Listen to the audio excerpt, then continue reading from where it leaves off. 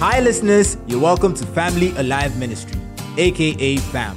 God began the world with a family, and it must be our goal to maintain that plan. A godly family will produce a godly world. We hope as you listen to this message, the vision to restore God's plan in families would be impressed on your hearts. Now, today's message. So, my title for today, and I think it might even continue what I've been doing for 2 weeks, that God is good, will be, don't worry, be joyful. Amen. Tell me, but don't worry, be joyful. Hallelujah. Don't worry, be joyful. Don't worry.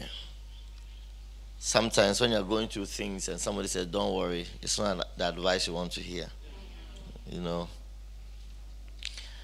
you don't want to hear, don't tell me don't worry, don't worry. Right. Life can be hard, and it's true. If you don't know that life can be hard, then you were just born. Are you with me? You are yet to even start crying. Life can be hard. Life can be difficult. Life can be challenging. And one of the things that we have to note about when we approach the Bible is that the narrative of the Bible does not take away the reality of how hard life can be. As sometimes when you read the Bible, it looks as if, man, you got it right. You know, you look at it and you see all the evils that can ever exist on the face of the earth. It's in the Bible. Yes, we call it the Holy Book. Are you with me? Because the Bible doesn't shy away from the truth. Doesn't shy away from the truth.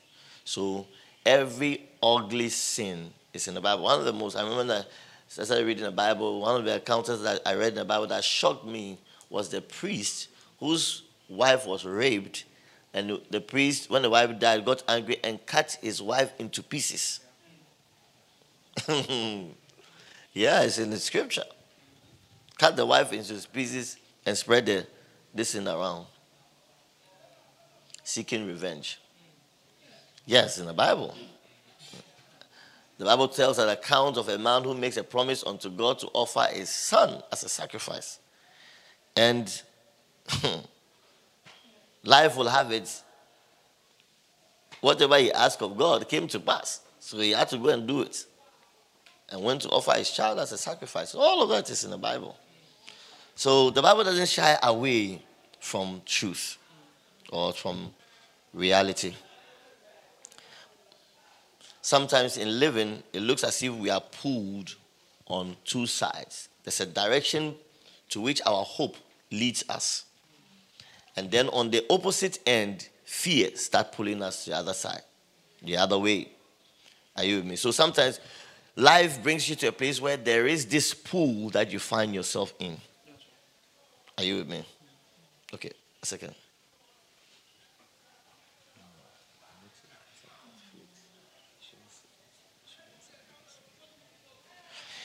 Are we good? Life pulls us. So we often feel the pull. We feel that we are pulled apart. And that produces great worry in our life. Sometimes it looks as if we can't help but to be anxious. To worry and to be anxious. Because your hope is towards this side, but your fears and things are on the other side. Are you with me?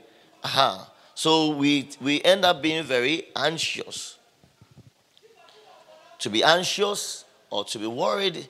And I'm going to break down the word based on the study that I did that was quite interesting. Are you in the house? Yeah. When you trace the root word the true root meaning of the word worry, it leads to a German word, which I can't pronounce. The Germans are. But the meaning of the root word means to strangle. Yeah, it surprised me. To strangle. The root meaning word, the root of the word worry, when you study it, is to strangle. Webster Dictionary describes it as, it said, based on the study that I did, it says that The root word Webster deducted to have worry, it means to choke and to strangle. It means to harass by tearing, biting, and snapping. And the description it gives is like wolf, how a wolf deals with a lamb.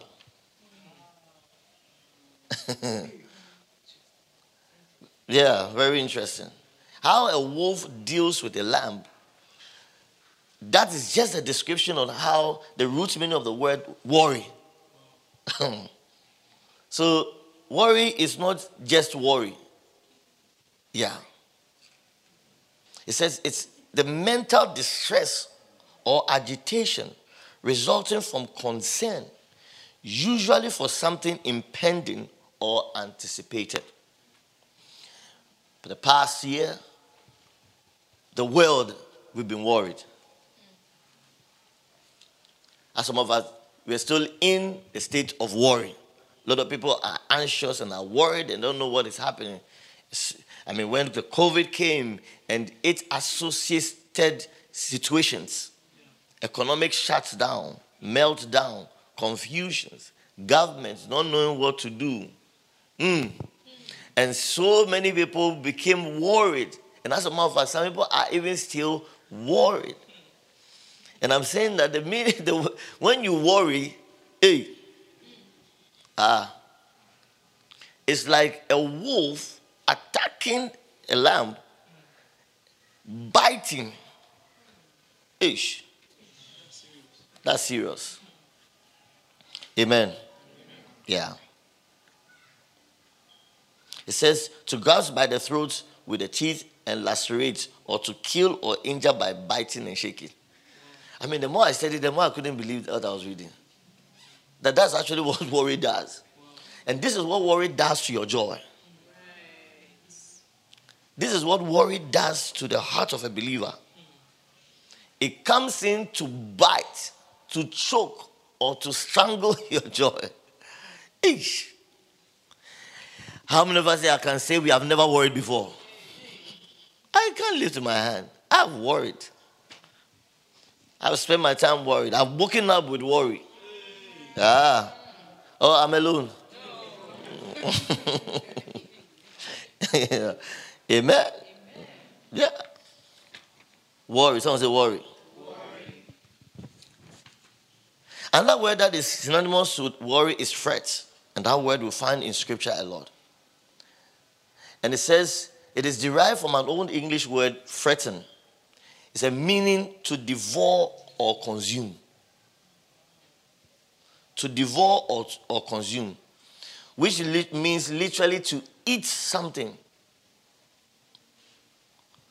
To eat into something.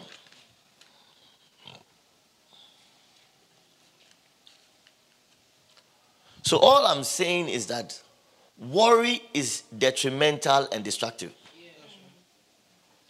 The more I study, there's no parts that are found to be good about worrying. Worrying is what? Detrimental and what? And destructive. So anybody that practices worrying, they are what?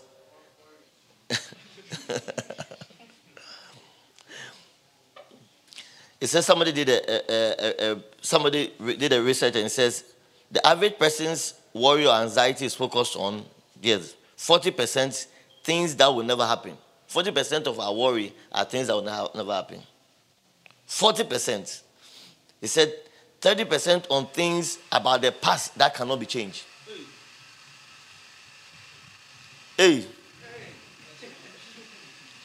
Some sins and some actions that you did that were in the past, that you can't go back to change them, but yet you are worrying about them. Hallelujah. Amen. No wonder average people they are not happy.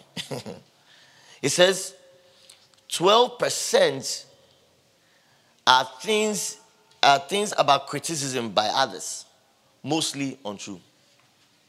People are worried that those are worried about the criticism, what people said about them. We are too nondodo. And they are sitting around that. Contemplating. People are there, they are untrue. Move on. Am I making some sense? Somebody said 10% about health. And here's what it says. 10% is about health. It said, which gets worse with stress.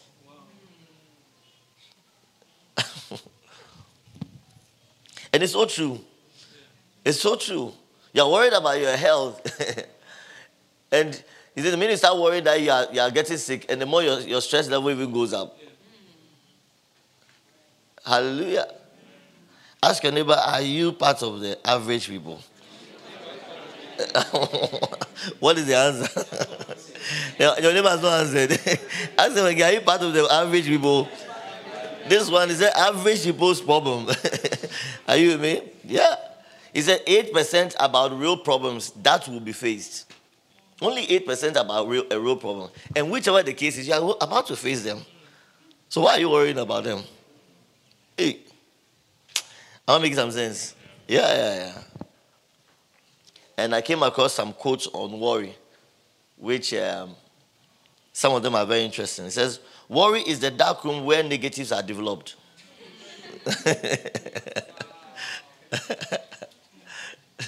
So the more you're worrying, the more you're developing some negatives. Yeah. It's a worry casts a big shadow behind a small thing.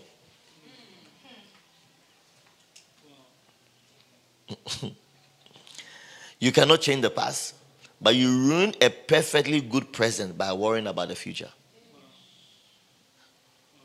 Let me take that again. You cannot change the past, but you ruin a perfectly good present by worrying about the future.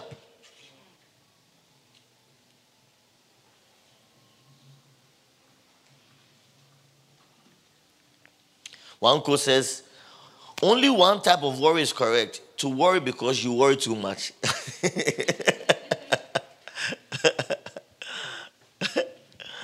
To worry because you worry too much. Another says, worry pulls tomorrow's cloud over today's sunshine. Just want to look the quotes I found. Plenty. This is a Christian site research area, and the quote plenty means that over the years, and that where I use for my research, they pull together research papers, documents, theology from various over the years. So it's not just one. The piles show to me how much people have written about worry, or how much God has inspired people to write about worrying. Hallelujah. Are you with me? I just want you to know that it's not good to worry. Tell me, but it's not good to worry. And then the last quote, which I brought, says, worry is merely unbelief parading in disguise. So when you worry, it means that it's actually you're a sign of unbelief.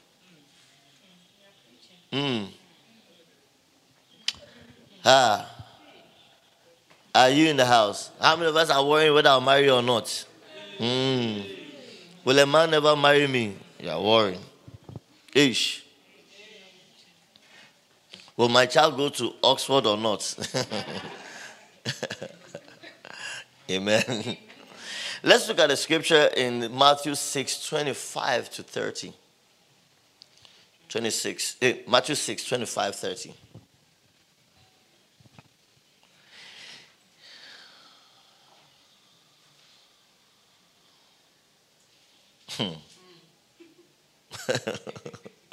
Okay, let's look at what the Message Bible says. No, let's go to a more traditional one. Then we'll come to the Message Bible, right? He said, therefore, I tell you, do not worry about your life, what you will eat or drink, or about your body, what you will wear. Is not life more important than food, and the body more important than clothes? The next verse. Look at the birds of the air. They do not sow or reap or store away in barns, and yet your heavenly Father feeds them. Put it. Your heavenly Father feeds the birds. Okay. Are you not much more valuable than they? The next verse. Who of you by worrying can add a single hour to his life? And why do you worry about clothes? See how the lilies of the field grow. They do not labor or spin. Okay, let's go to the Message Bible.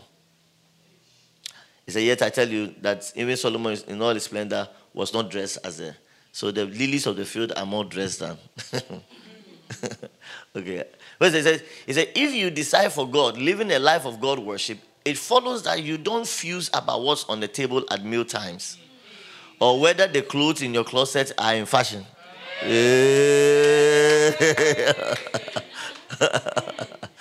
There is far more to your life than the food you put in your stomach, more to your outer appearance than the clothes you hang on your body. Look at the birds, free and unfettered, not tied down to a job description, careless in the care of God. Hey! Careless in words. I like that phrase. Careless in the care of God. I think you should write it somewhere. I'm going to be careless in the care of God. Wow. The birds are careless in the care of God. And it says, and you count far more to him than birds. Hallelujah. I've never seen birds queuing on a job, unemployment line. Right. Has anyone by fusing in front of the mirror ever gotten taller by so much as an inch? I like the laugh.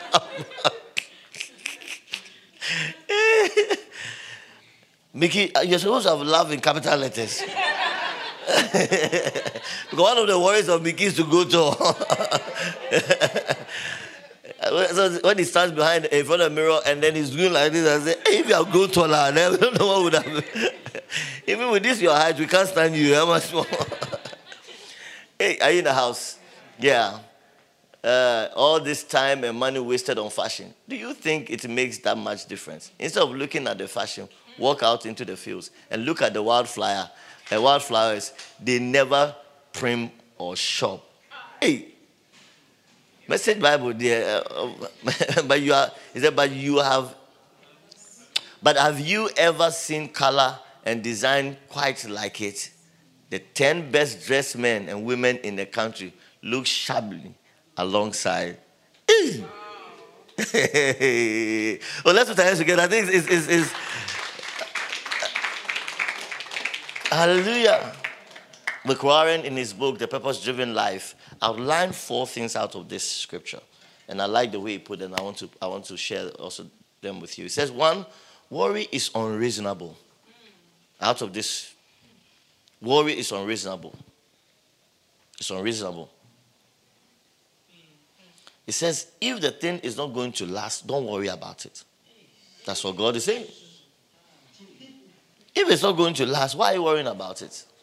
Why worry about temporal things? It's unreasonable.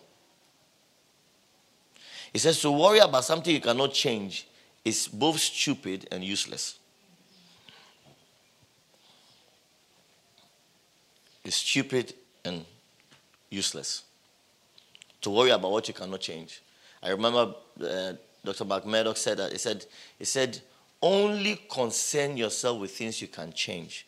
And if you can change them, don't worry about it. Go ahead and change it. Wow. But the things you know you don't have power to change, don't worry. Are you with me? Yeah. Number 2, it says worry is unnatural. Of all the things that God has created, only man worries. Man is the being that worries and are not able to trust. And he says the birds of the air even trust God. Hey. Yeah. So worry is part that it shows that worry is part of our sin nature. Are you with me? Yeah. Worry is unnatural. Number 3, it says worry is unhelpful. He said it doesn't add an inch to your life. Doesn't make you grow taller. Worry doesn't add anything to you. So it doesn't help you. It doesn't bring you any closer to your solution. So don't worry. Look at your neighbor and tell your neighbor, don't worry. Don't worry. Hallelujah. Don't what? Worry. Don't worry. Don't worry. Whether you are tall or you are short, don't worry. Hallelujah. Don't worry. Don't worry. Amen. And then last one, it said worry is unnecessary. Why? Because in God's sight, you are more important. You are more important than anything God has created. That's the way you have to see it. Anything that God has created, you are more important. So the question then comes in, am I saying that you should not worry at all? You say, oh, as for life there. You see men worrying. When you get up, anyhow, you live in it. That's all I'm saying. No. And I'm going to give you two scriptures.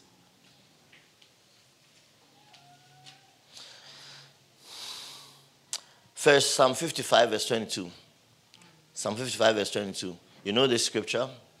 I mean, those of you that have been in church for some time or read your Bible, you find it. It says,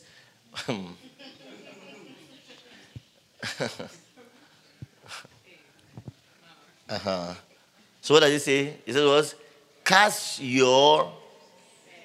Okay, so there's a recognition that there are cares. Right? So to say that there's no worry, and go to... It's not true. The Bible says, cast your cares. There's a recognition. Cast your cares upon the Lord, and He will what? Sustain you. He will do what? He will never let the righteous what? Fall. Hallelujah. He will never let the righteous fall. Look at the righteousness. You tell the person, He will never let you fall. He will never let you fall. Shake your neighbor and say, God will never let you fall. God will never let you fall. He will never... Look, God is not ignorant about your weaknesses. So when He says He will never let you fall, He's talking about being fully aware of your weaknesses, your lack of understanding, lack of knowledge, and the possibility of mistakes that you make. But He said He will never let you fall. Amen. Hallelujah. He will sustain you. Tell them, but He will sustain you. Message says what? It says, pile your troubles.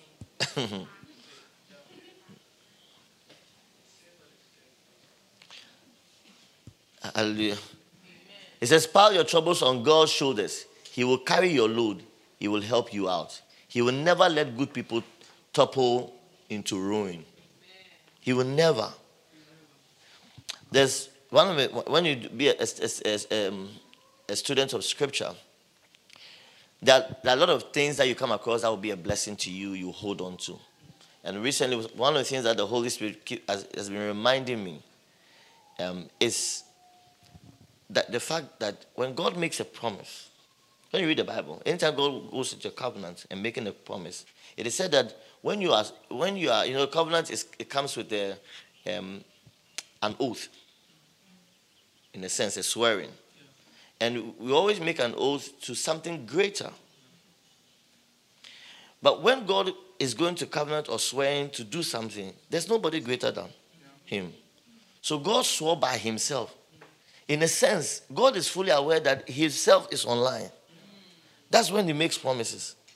So whenever we come to the promise of God, which I'll come to the place which is the basis of our faith, is the fact that a person's name and his character is on the line. Am I making some sense? Yeah.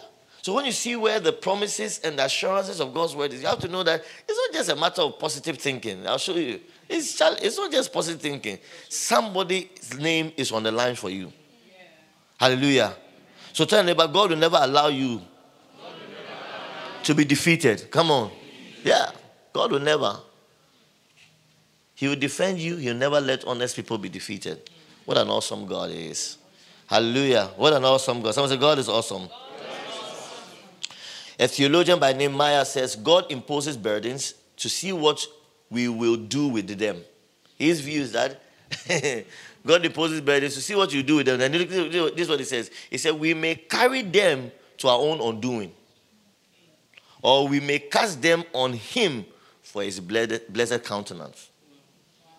Hallelujah. Now, wherever the burdens comes from, whether from God, from your choices, that's not the focus of the message. But whatever it is, there's a recognition that burdens and cares are in this life. But you decide what to do with them. Whether you turn yourself into Kayayu, you know Kayayu, and decide to carry the burdens, or rather, you take your burdens onto God. You go and cast it onto Him. Hallelujah. Yeah, the choice is yours. Even if God does take it away, or even if God does not take it away, based on this scripture I read, even if He doesn't take it away, He will give you strength to carry it. But that's what it says. He will give you strength to sustain. He will sustain you. It means that God will make sure that you don't break under the pressure of the trouble. Hallelujah. Am I making some sense? Yeah. He will never allow you to break under the pressure of the trouble when you decide to give that trouble to Him. When you leave it in His hands. Amen.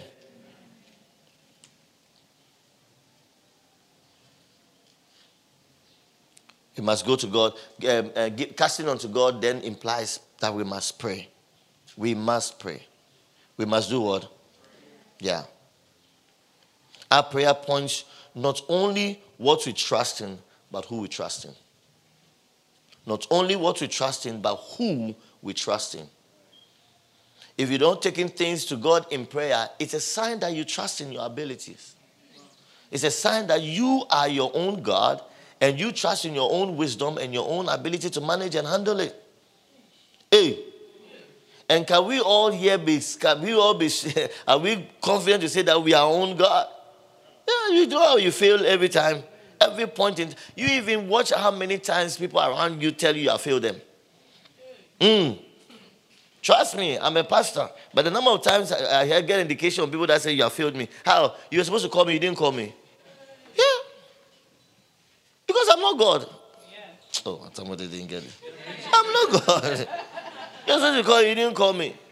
You're supposed to do this, you forgot. Or you're supposed to do this, oh, I didn't like the way you spoke. Because I'm not God. I'm not perfect. If I assume that I was perfect, then I will take the burden and the worry of that thing. Oh, am I making some sense? Yeah. I'm not God. We must know who God is in our lives and take all the burdens and the troubles and the challenges onto Him. Especially goes to us men. Men, are you in the house? Hey, men, are you in the house? Because society and life pulls so much on us. Not just, and even God, we are responsible for the home. That's where it started from. Our burdens start from the home.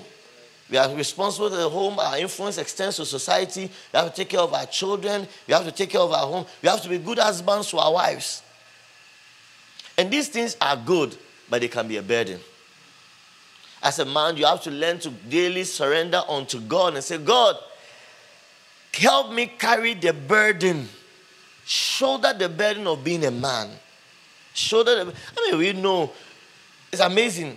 One of my boys used to say, look, he says, he realizes that God has blessed him with the capacity not only to love one woman, but two women in that nation.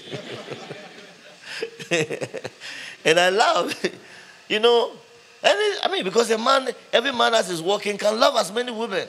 In a sense, a man can have sex with as many women as a man can do that. Yeah, it's a burden to carry.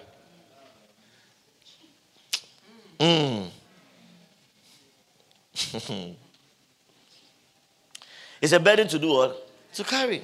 So give it to God. God, I cast on the burden of that extra love that I feel in my heart.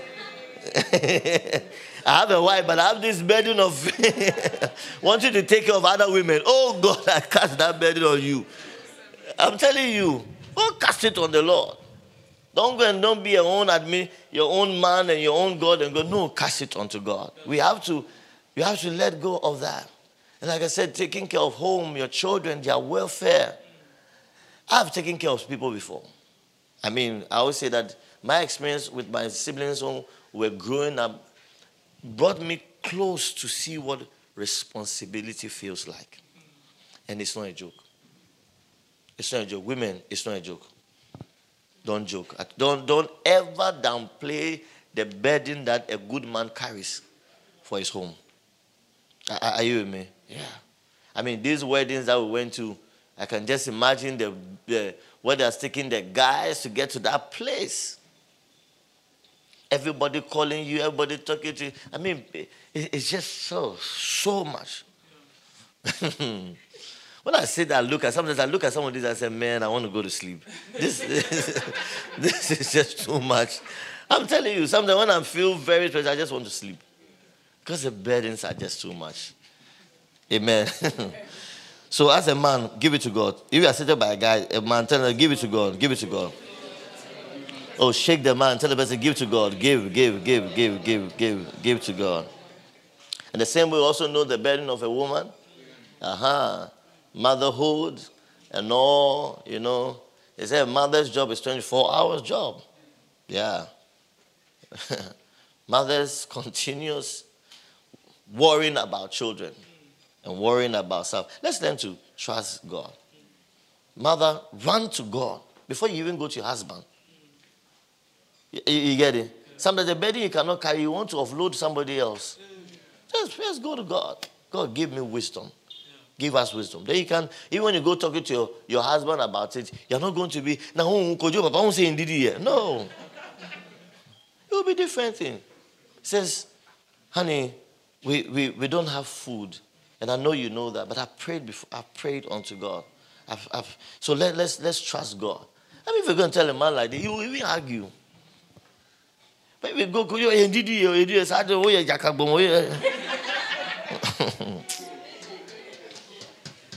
I'm telling you, some women carry some things that they themselves can, and they put it on the man. Say, baby, you are the man. No. Nobody can handle worry. Worry divorces the joy and the life of anybody who carries it. Are you in the house? Let's open our Bibles also the next scripture. Philippians 4. Are you in the house? Yeah.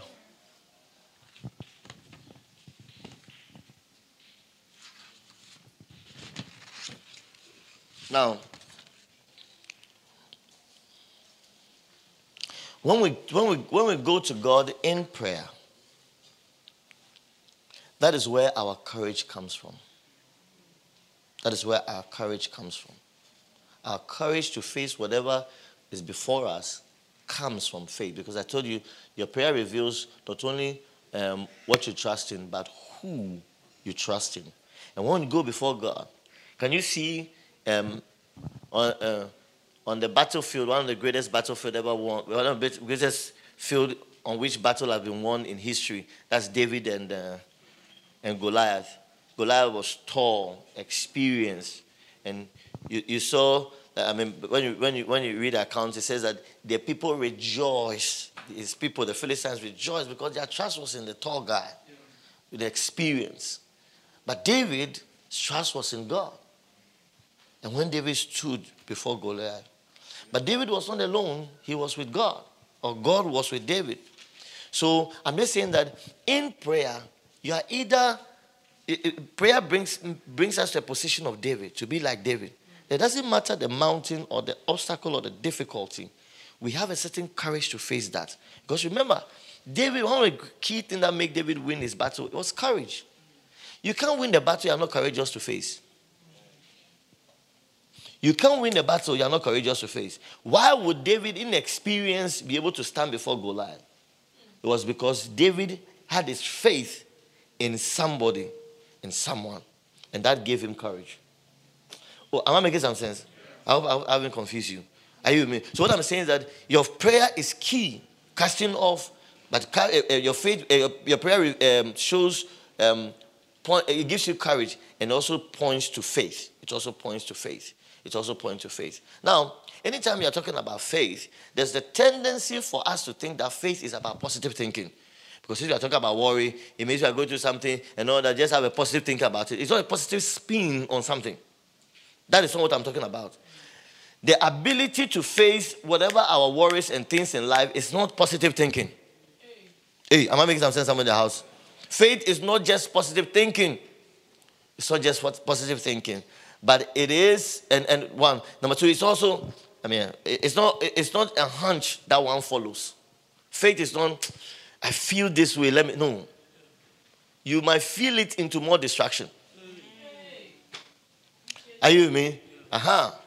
When you go before God in prayer, that's not what I'm talking about that you get. Faith is not hoping for the best.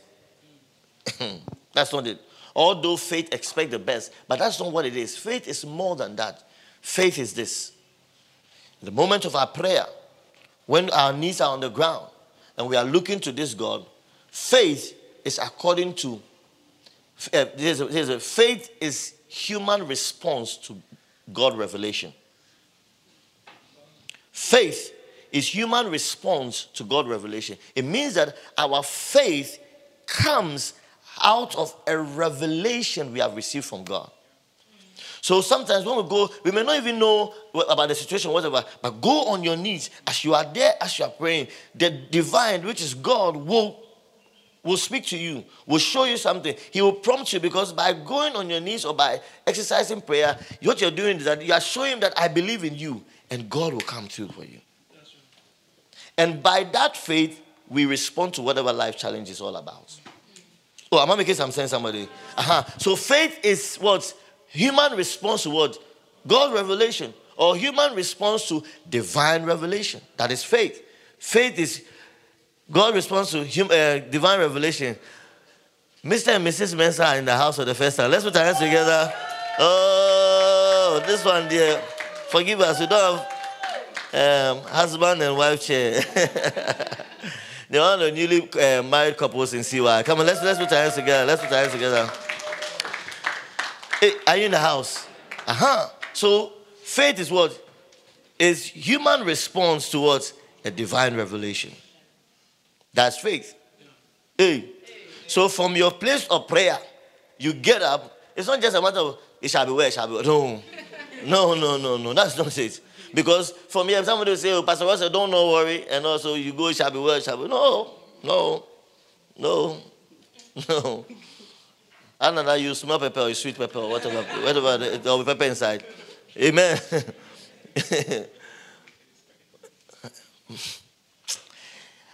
Faith is taking God at his word.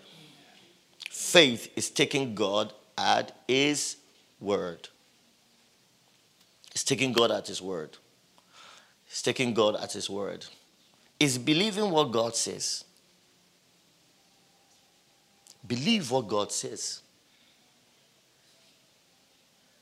And at the latter part, I'll share with some of the scriptures you can take and put your mind upon. Believe what God says. I remember when COVID began so greatly and all over, and meetings were shut and all those things. From the early parts, I believed that this was a battle of faith. And even to this moment, I still believe it's a battle of faith. Not to say that COVID does not exist. COVID does exist. I will not tell you COVID does exist. It does exist. Has COVID killed people? Yes. Has COVID killed Christians? Yes. But it doesn't take away the fact that it's still a battle of faith. It's still a battle of faith. Because right now, there are Christians that are crippled from inside out. That they can't say that they are denying God because of some experience they have with God, but they are afraid. They can't trust in God's ability to protect and be for them. Because of things they've heard and all those things, which are true, but they lacked the ability. They never went forward to see what God's word say and take God at his word. And take God at his word. I've always said that. I've had COVID twice. That's the first one I know. The second one I'm guessing. But whichever, the first one I knew. Look, the thing shook my inside. And one thing about it, I remember about the experience, that small cold, you feel it. Small weather, you feel the chill inside of you. Amen.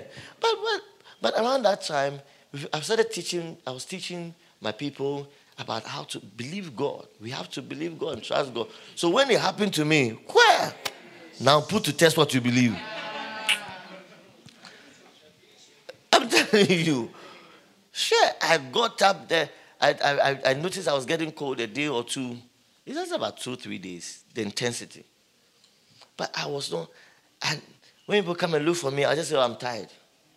And I was lying down. But taking the drugs, then I was taking vitamin C and Pro-Cold.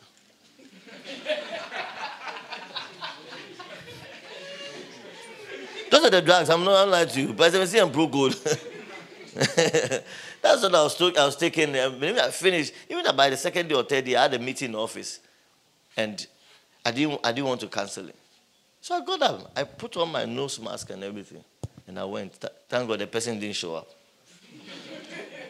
I slept in the office like a baby. 4 hours. I slept fast. I woke up, took my bag and came home. Now, in the midst of all that, I knew I was not going to die. Why? Because this is my response to a divine revelation. Oh, am I making some sense? Yeah. Sometimes you are hungry, but you have to have when God has to reveal to you that I will take care of you. Oh, am I making some sense, somebody? Yeah. Other than that, look, anything will ride you. Anything will, even what doesn't God have power to destroy you will have power over you. Go about life. Be practical life. Okay, you practical yourself into destruction. Some of us, we are here by faith. Faith is what made the way for us to be where we are. If we had left it for our house, we would not be here. When I started growing up, I've shared experience. My father's house, it said the witchcraft of what is there destroys men. Yeah, and there were signs. I remember the first time, I think I was 96 or something, 97, where my mother mentioned for the first time that something destroys the house of Memano, you know. All the men struggle. Yeah, right now I have an Uncle Louis. You can't say whether it's mad or... Because the man is so smart, but in his own realm. I'm telling you, he went to Pesek, very smart guy. But all of a sudden, just that. Now if you see him, upon one, he's so fair. Yeah, my uncle, just one uncle just all of a sudden became blind. He has his own thing. But early when God started showing me how the God will separate you. That's what he did. That's why God puts us in Taifa. Separated and says, you have to have a divine encounter. The times on the park and all those things, little did I know that God was giving me a divine encounter so I can respond to what life brings. And he says, whatever is in my father's house is so that the men will not prosper. At the heart of it, you can't prosper. But I'm here. Oh, am I making some sense, somebody? Yeah, I'm here because why? I have to respond to a divine revelation. God gave me the chance to read and to study. Pick a reality you believe in and walk by it. Oh, am I making some sense, somebody in the house? Yeah. The reason why you worry is because you are not encountering the word. You are not encountering the word. It doesn't matter the issue. And let me tell you, sometimes one of the difficult things about problems is when the problem has to do with a human being. I don't know that I understand. For instance, if it is you don't have a job and all that, that's manageable. But when your problem is a person, wow. The difficulty about that is because the person, you can't change them. Yeah. You actually can't change them even by your own prayer. You can't change them by your own prayer. That's what makes marital problems much difficult. Because you have to change them by prayer. No matter what you do. I think some years ago, I heard Dr. Mensoto say, look, he has stopped praying to change people. Preaching to change people. Because people only change when they agree that there's a problem. And they want to take responsibility for it and do something. And all of us, 99%, we don't take problems personal. What are you talking about? All of us, we don't take problems personal. So most of what people see as a problem, you don't see it. And most of what you see as problem, people don't see as problem. Hey, am I making some sense? So the difficult thing about it, that's what makes marital problem difficult. So I believe one of the challenging things, and for me, I learned this through the gift of, what's his name? Kennedy. The son God gave me. I'm the precious cornerstone. That guy nearly killed me. Sometimes it can make my heart beat. I thought I'm about to collapse. I'm telling you. And this is somebody that I didn't give birth to personally. This is somebody that I'm not married to. But I felt the burden for his life. So the same way you can imagine when you're married to somebody. Oh, then the issue there, Charlie. You get that with headache. But this is what I realized, that when you go into the word, you still need to go to the word. What the word is going to do is that the word is going to force you and challenge you to change. Because when you go there because of other people, I'm telling you, God will just show you you. And that's what I went through for all those years. Because those years, things were not changing. I was like, God, I prayed that you should change things. I prayed, I fasted. Look, I was in service 3-4 times a week. But all the revelations, and here's what the good thing about God is that God will give you a hope, give you some prophecy, something you should look onto. And then that's in the future. And then turn the hammer on you. He said, I will bless you, I'll keep you, I'll do this, I'll do. Then you turn the hammer on you, then chipping you off. Yeah. Chipping at you. Chipping at you. Chipping at you. Because remember, God will have to mold you to fit the future he has for you. Am I making some sense, somebody in the house? So we still need to go back towards the word. You have to go back to the word. It doesn't matter what you're dealing with. Look, one of the things I wish I kept on faithfully through the years, and which is a devoted heart to the word no matter what. Or let me be more clear, a devoted heart to studying the scriptures. I'm telling you. I'll never forget, I always say this book I use, those of you that come to my you see it, but now it's even torn into 3 parts or something. That book, I'll go sit by it from morning and I'll leave there by 5 p.m. Not deliberately, because then I didn't even have a pulpit. Before the pulpit came, God sat me by the word and taught me. And so there are many times I'll leave the place rejoicing, but I didn't have much. I'm telling you, I'll leave the place, I'll leave study room rejoicing, happy, on top of the world. But I didn't have much. Why? Because I was responding to a divine revelation. Hey, are you in the house? Shake your neighbor and say, neighbor, let's go to the word. Let's go to the word. Let's go to the word. Shake your neighbor and say, let's go to the word. Amen. So what is the word of God I'm leaving with you?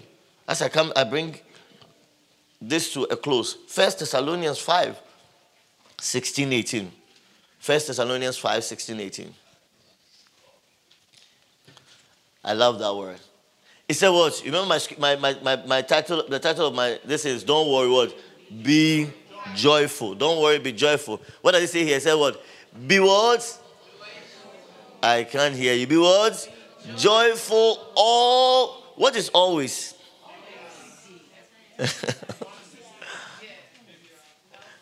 Without fail, consistent. Whether the girl has broken up with you or not, what? Be joyful. Whether you get your favorite meal to eat or not, what? Be joyful. Hallelujah. Trust me, I'm preaching, but it's not easy. Sometimes when you are going for service and things are not working very well, then you are boiling. How do you be joyful? You are boiling. Hey.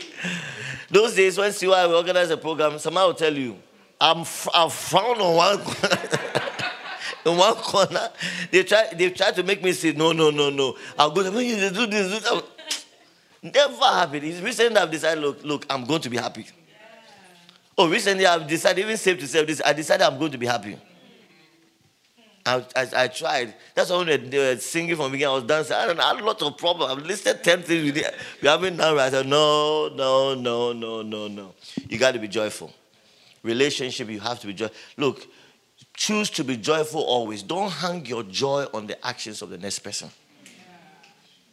Because the next person will never be perfect enough and can never be the foundation for your joy. Choose to be happy. Choose. Sometimes you got to get up and just take yourself to a restaurant and go and just eat. Just go and sit down, spread yourself, eat, smile, and go. Oh, am I making some sense? Yeah, just smile and go. Just be happy. Don't wait. You didn't call me and I'm not happy. You are not happy. You have chosen not to be happy. And know what they say? The most painful thing about it is that the person that you're angry with doesn't even see it. Hey, that one there. It's heartbreaking. They haven't seen it cry.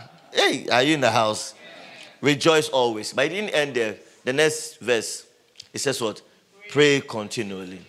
And the next one says what? Give thanks in all circumstances, for this is God's will for you in Christ Jesus. This is the word, the will of God for you in what? In Christ Jesus.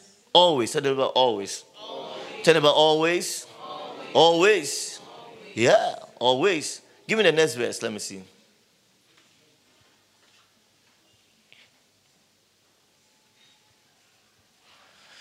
Right, that's fine. But give me, okay, so the TPT translation says, it said, let joy be your continual feast. Let joy be your continual feast. So what you munch on, eat on, every time should be joy.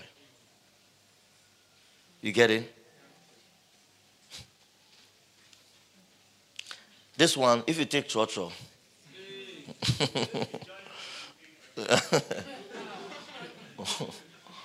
or if you drive in Ghana,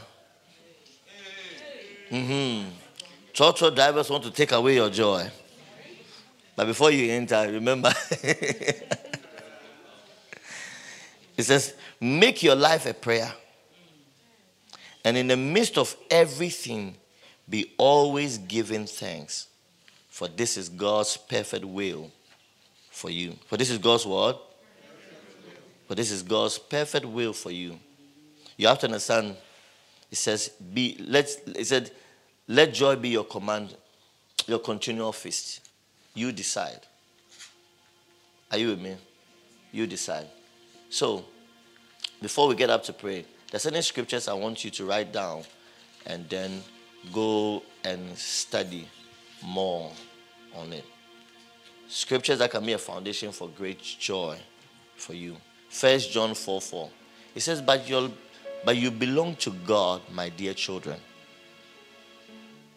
You have already won a victory over those people. You have already won the victory over those people.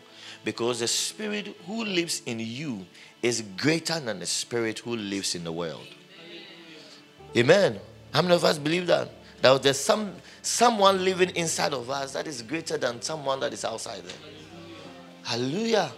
Yeah. The spirit of the world, the spirit of confusion, the spirit of sin, the spirit of sadness, depression. Bible said there's a spirit inside of you that has given you victory already. Hallelujah. So rejoice. Are you with me? Rejoice. You are God's dear children.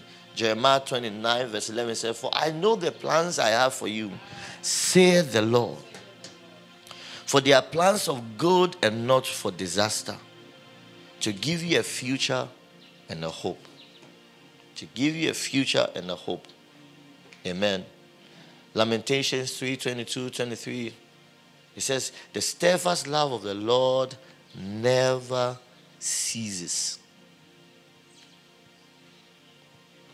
His mercies never come to an end. They are new every morning. Great is your faithfulness. My brother, my sister, God is faithful unto you. Isaiah 41 verse 10 says, I will strengthen you. I will help you. I will uphold you with my righteous hand. I will. This is God's word of assurance unto you. I will uphold you. I will help you. I know where you are. I know the situation you are going through. I will. Philippians 4:19 says what? God will supply all our needs. All. Someone say all. Yeah. He will supply. The unemployment issue, the lack of money issue, God will supply. God will supply. Lack of strength, God will supply. God will take care of you. God will supply. That is the promise of Scripture unto you. Matthew 19:26 says, with man this is impossible, but with God all things are possible. Yeah. And then the last one, which I want us to read, is Hebrews 13:5-6. Hebrews 13, 5-6.